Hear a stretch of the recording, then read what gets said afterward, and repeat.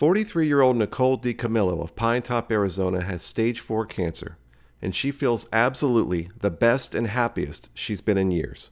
Oh yeah, I go to work every day. I have 4 kids, 7 dogs, a husband, and you to look at me, you would never know I was sick. We can't wait to share Nicole's story, but first, I just want to say, if my opening statement sounds odd and unexpected, we're just getting started. Today we're going to talk about a lot of really unusual stuff. Everything from collecting radioactive glassware that glows bright green to eating radioactive eggs to treat the disease, and even cancer patients whose urine is actually radioactive during certain treatments. I've been interviewing patients and medical experts for Banner Health for more than a decade now, and I've encountered so many fascinating details and facts that I never quite seemed able to find a way to share with a public audience. Maybe simply because they were just too strange, or some might argue a bit uncomfortable to think about. Well, the stars finally seem to have aligned for the chance to pull back the curtain on a topic that rarely gets much attention in modern culture. That is, other than the big part it plays in the comic book creations of a popular web-swinging superhero and an angry green Hulk. We're going to talk about high-dose radiation, and not the fictional kind that gives people superpowers, but the real kind, which patients like Nicole credit for giving them quite a marvelous ability all the same. And that's the power to keep living, and to have a great quality of life for many years, even after cancer tried to take that away. This is Banner Health's storytelling podcast, Bedside Stories, highlighting some of the most compelling experiences that take place behind the scenes in healthcare. Today we bring you episode 17, Weird Science.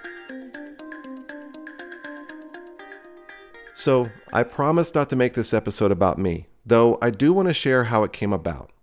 Not long ago, I stumbled across a random news article about collectors who go into antique stores and thrift shops all over the country carrying Geiger counters and black lights, searching for radioactive glassware. It turns out that before World War II, uranium was used for coloring in plates, punch bowls, and glasses, before anyone realized its potential for weapons or energy. So now these folks go around asking antique store owners to turn out the lights so they can see if dinner plates and drinking glasses glow bright green when they hit it with a black light. If it does, they've got a new addition to their peculiar collection. No kidding. Just a day or two later, I came across another offbeat article, this time about an interesting woman named Marie Curie, a Nobel Prize winner known as the mother of modern physics. She died from aplastic anemia linked to high levels of exposure to her famous discoveries, radioactive polonium and radium. Here's what stayed with me. Even now, after almost 100 years, many of her personal items, like her clothes and cookbooks, are still radioactive. Her laboratory notebooks are stored in lead-lined boxes in Paris, and experts predict they'll be radioactive for another 1,500 years. Her coffin's even lined with nearly an inch of lead to protect people who come to pay their respects. Those stories got me thinking about how far we've come with radiation, especially in how it's used to help cancer patients. Take the experience of Nicole, who came to Banner MD Anderson Cancer Center in Gilbert, Arizona, to receive 4 high-dose radiation treatments for rare neuroendocrine tumors. So they hook me up to some stuff, and they come in with this little itty bitty jar that looks like a salt shaker, and they're like, "Hey, this is your radiation." At that point, I'm like, "Are you kidding me?" I was so scared for nothing. Like, that's so tiny. They hook me up, and 30 minutes of just sitting there and talking to the radiation folks and just having a good time. And then it's done. They give me all the do's and the don'ts. And we stayed a night at a hotel just to make sure, like, I didn't have any side effects. And then I went home. It's been, goodness, it's 2021. It's been like 5 years. And I Wow. have had I have had no new growth. I have been stable ever since then. A lot of my tumors shrank and or dissipated. And Dr. Boris Nuraev calls me boring now. He's like, "You're boring." He's like, "You're doing so great, you're boring." And I can tell you that I have allowed them to give my name and number to anybody who's going to go through this treatment, because I want to be able to put people at ease if they're scared like I was. And I've had many people call me And I actually made a best friend out of this whole situation. She is actually a patient of Dr. Narayev. And she's like, don't you just love it when Dr. Narayev calls you boring? I said, I do. It's my favorite word. Nicole was part of a research study for a targeted radiation drug called Lutathera, which was later approved by the FDA. That salt shaker looking thing she mentioned basically contained part of an IV treatment, which also included amino acids to help protect her kidneys from radiation. The drug works by binding to a part of the cell, a particular receptor, which then enters the cell and allows radiation to damage the tumor cells. It's this kind of specificity, the ability to directly target only the microscopic part of a cell that feeds cancer, that we keep getting mind-blowingly better and better at doing. Long gone are the days of treatment that harms completely healthy tissue around a cancerous area. And yet, for those of us who aren't medically trained, there's still kind of an underlying weirdness involved in using radiation to get healthy. It's a catch-22. You're using radiation, which we generally identify in popular culture to be bad for you, to fight something growing inside you that is, in these cases, much worse. The great news is that on the flip side, the great folks who are medically trained in this advanced specialty know exactly what they're doing. I'd like you to meet Dr. Susan Passalacqua, Director of Nuclear Medicine at Banner MD Anderson. She grew up with a father who was a radiologist, and her 3 brothers are all nuclear medicine technicians. As early as age 6, Dr. Passalacqua remembers hearing all about physics in everyday conversation around the house. I asked her to share any random info that people might be surprised to learn, and she did not disappoint. First, it's worth mentioning there are many ways to diagnose and treat cancer with radiation. To keep it simple, the most common way to diagnose and monitor the disease is using ionizing radiation. That's through X-rays, CT scans, or fluoroscopy. X-ray beams are directed at the body to create an image. There's also nuclear medicine, which involves ingesting, or even breathing in radioactive medicine to identify or fight cancer inside the body.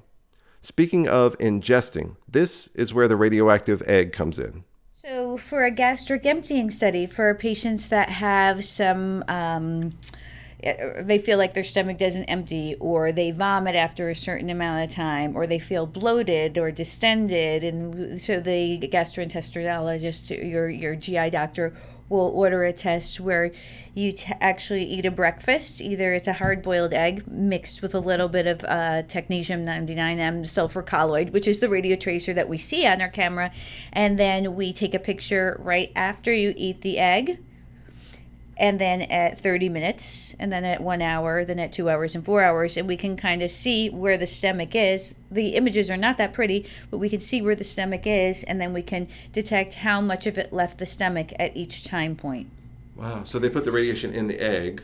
Right. And then you eat, and then they cook it, I assume, in the... Yeah, it's like a hard-boiled egg, usually. And then they put the radiation in after it's cooked, obviously. Yeah, so you don't blow the microwave up. Exactly. There's also an irradiated gas used in some cases when patients have shortness of breath to help determine if there's a blood clot or some other obstruction in the lungs. It's not like it's a big dose. Yeah. All of these doses that we do for diagnostic studies, whether it's a bone scan or a glucose scan, FDG scan for cancer, or even for bone scans, any of them, it's a very low dose of radiation.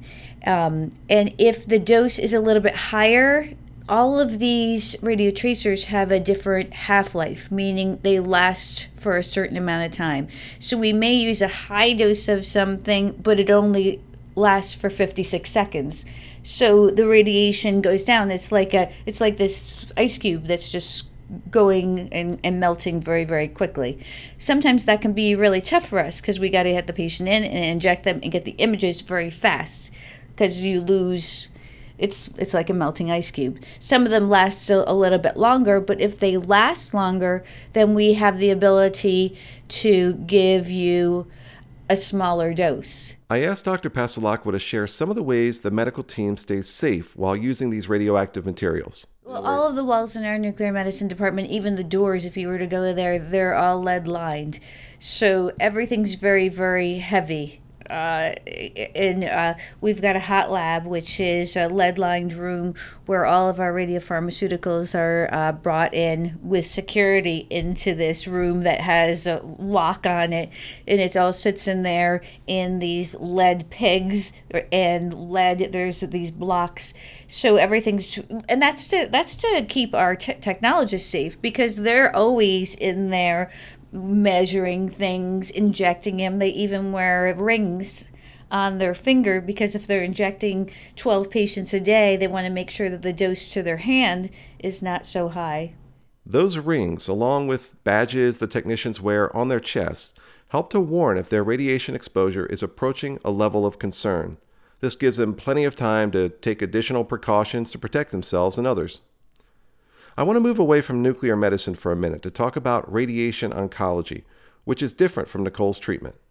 Banner MD Anderson uses radiation therapy that focuses on the outside of the body, known as external beam radiation, in which a machine precisely aims high-energy rays into the tumor. Experts do this at several locations throughout Arizona and in Colorado, performing treatments in heavily shielded units, which the medical team lovingly call vaults. That's almost as cool as the machines located within them, known as linear accelerators. Picture a bank vault, but one designed to contain radiation instead of just holding money. Each of these giant vaults must be the first thing built at the cancer centers, and then the rest of the facility is constructed around them. Each vault's massive door weighs 2 tons and is more than 1 foot thick. Radiation therapists oversee the treatments from a small room outside of each vault, using a variety of monitors and software. One day I noticed something about the monitor screens that show the live feed from cameras in the vault. Most are missing at least a few pixels, sometimes giving the screen sort of an old school, almost 1980s look. That's because the radiation in the vault affects the cameras in there, burning out their pixels over time. The same thing happens to a lot of cameras on the International Space Station from the radiation in space. Now let's get back to the topic of nuclear medicine. Since patients who receive some nuclear medicine treatments will temporarily emit radiation, they're given instructions you don't hear every day.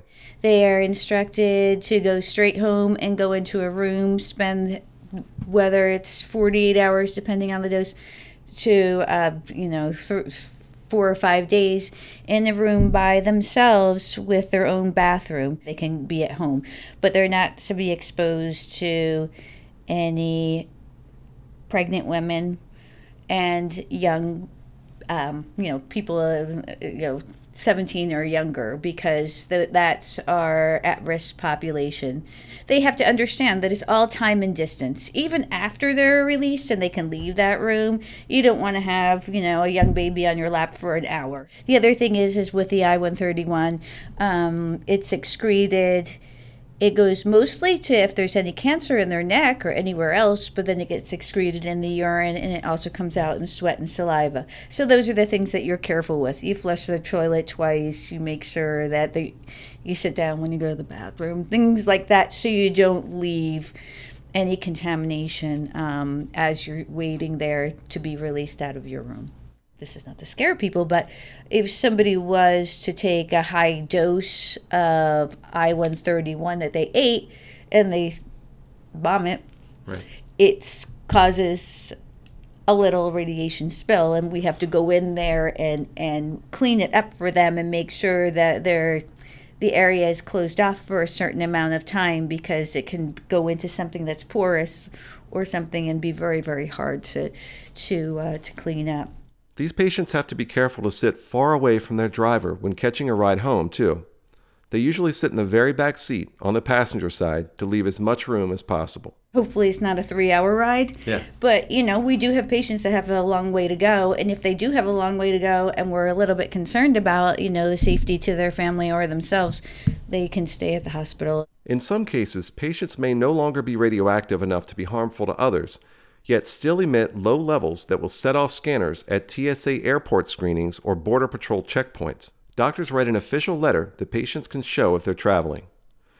I asked Nicole what was it like overall going through treatments that required so many cautionary measures. Was it scary, or did you feel a lot more comfortable once you realized that it wasn't going to be as bad as you thought it would be? Yeah, it wasn't scary at all after the first dose. After the first time I did it, I mean, everybody in the Banner community that was in that situation with me made it just so easy to be there. So like you just felt so loved and so welcome that I felt like every time I went in for a treatment, I was like just with my family every single time. And I still feel that way. I still feel like Dr. Pasalakwa is like one of my best friends, and Dr. Nariv is, you know, that like that dad figure of you do this, you don't do that, but you still love them to death. And a lot of the gals that helped with the radiation, I'm friends with them now. We like, you know, they're always checking on me. They're always excited when I come down there. They're like, hey, let's go to lunch. And actually, I love just going there anymore, just seeing all my friends now. It's worth noting, Nicole's kind of cancer technically doesn't go into remission. That's why she's still considered to be in stage 4 of the disease, even though she's been doing great for the past few years. She only needs 6-month checkups now, and these days, she focuses her energy on the positive milestones in life. When she learned she had life-threatening cancer, Nicole set a goal to fight the disease and one day see her sons graduate. One will be a sophomore this school year, and another will walk across the stage to accept his high school diploma next year. You hear radiation, you're just like, why would I put that in my body? You know, I'm a person who eats healthy. I'm a person who, you know, does what I can to be who I am. And then I'm like, yeah, go ahead and put that chemical in my body.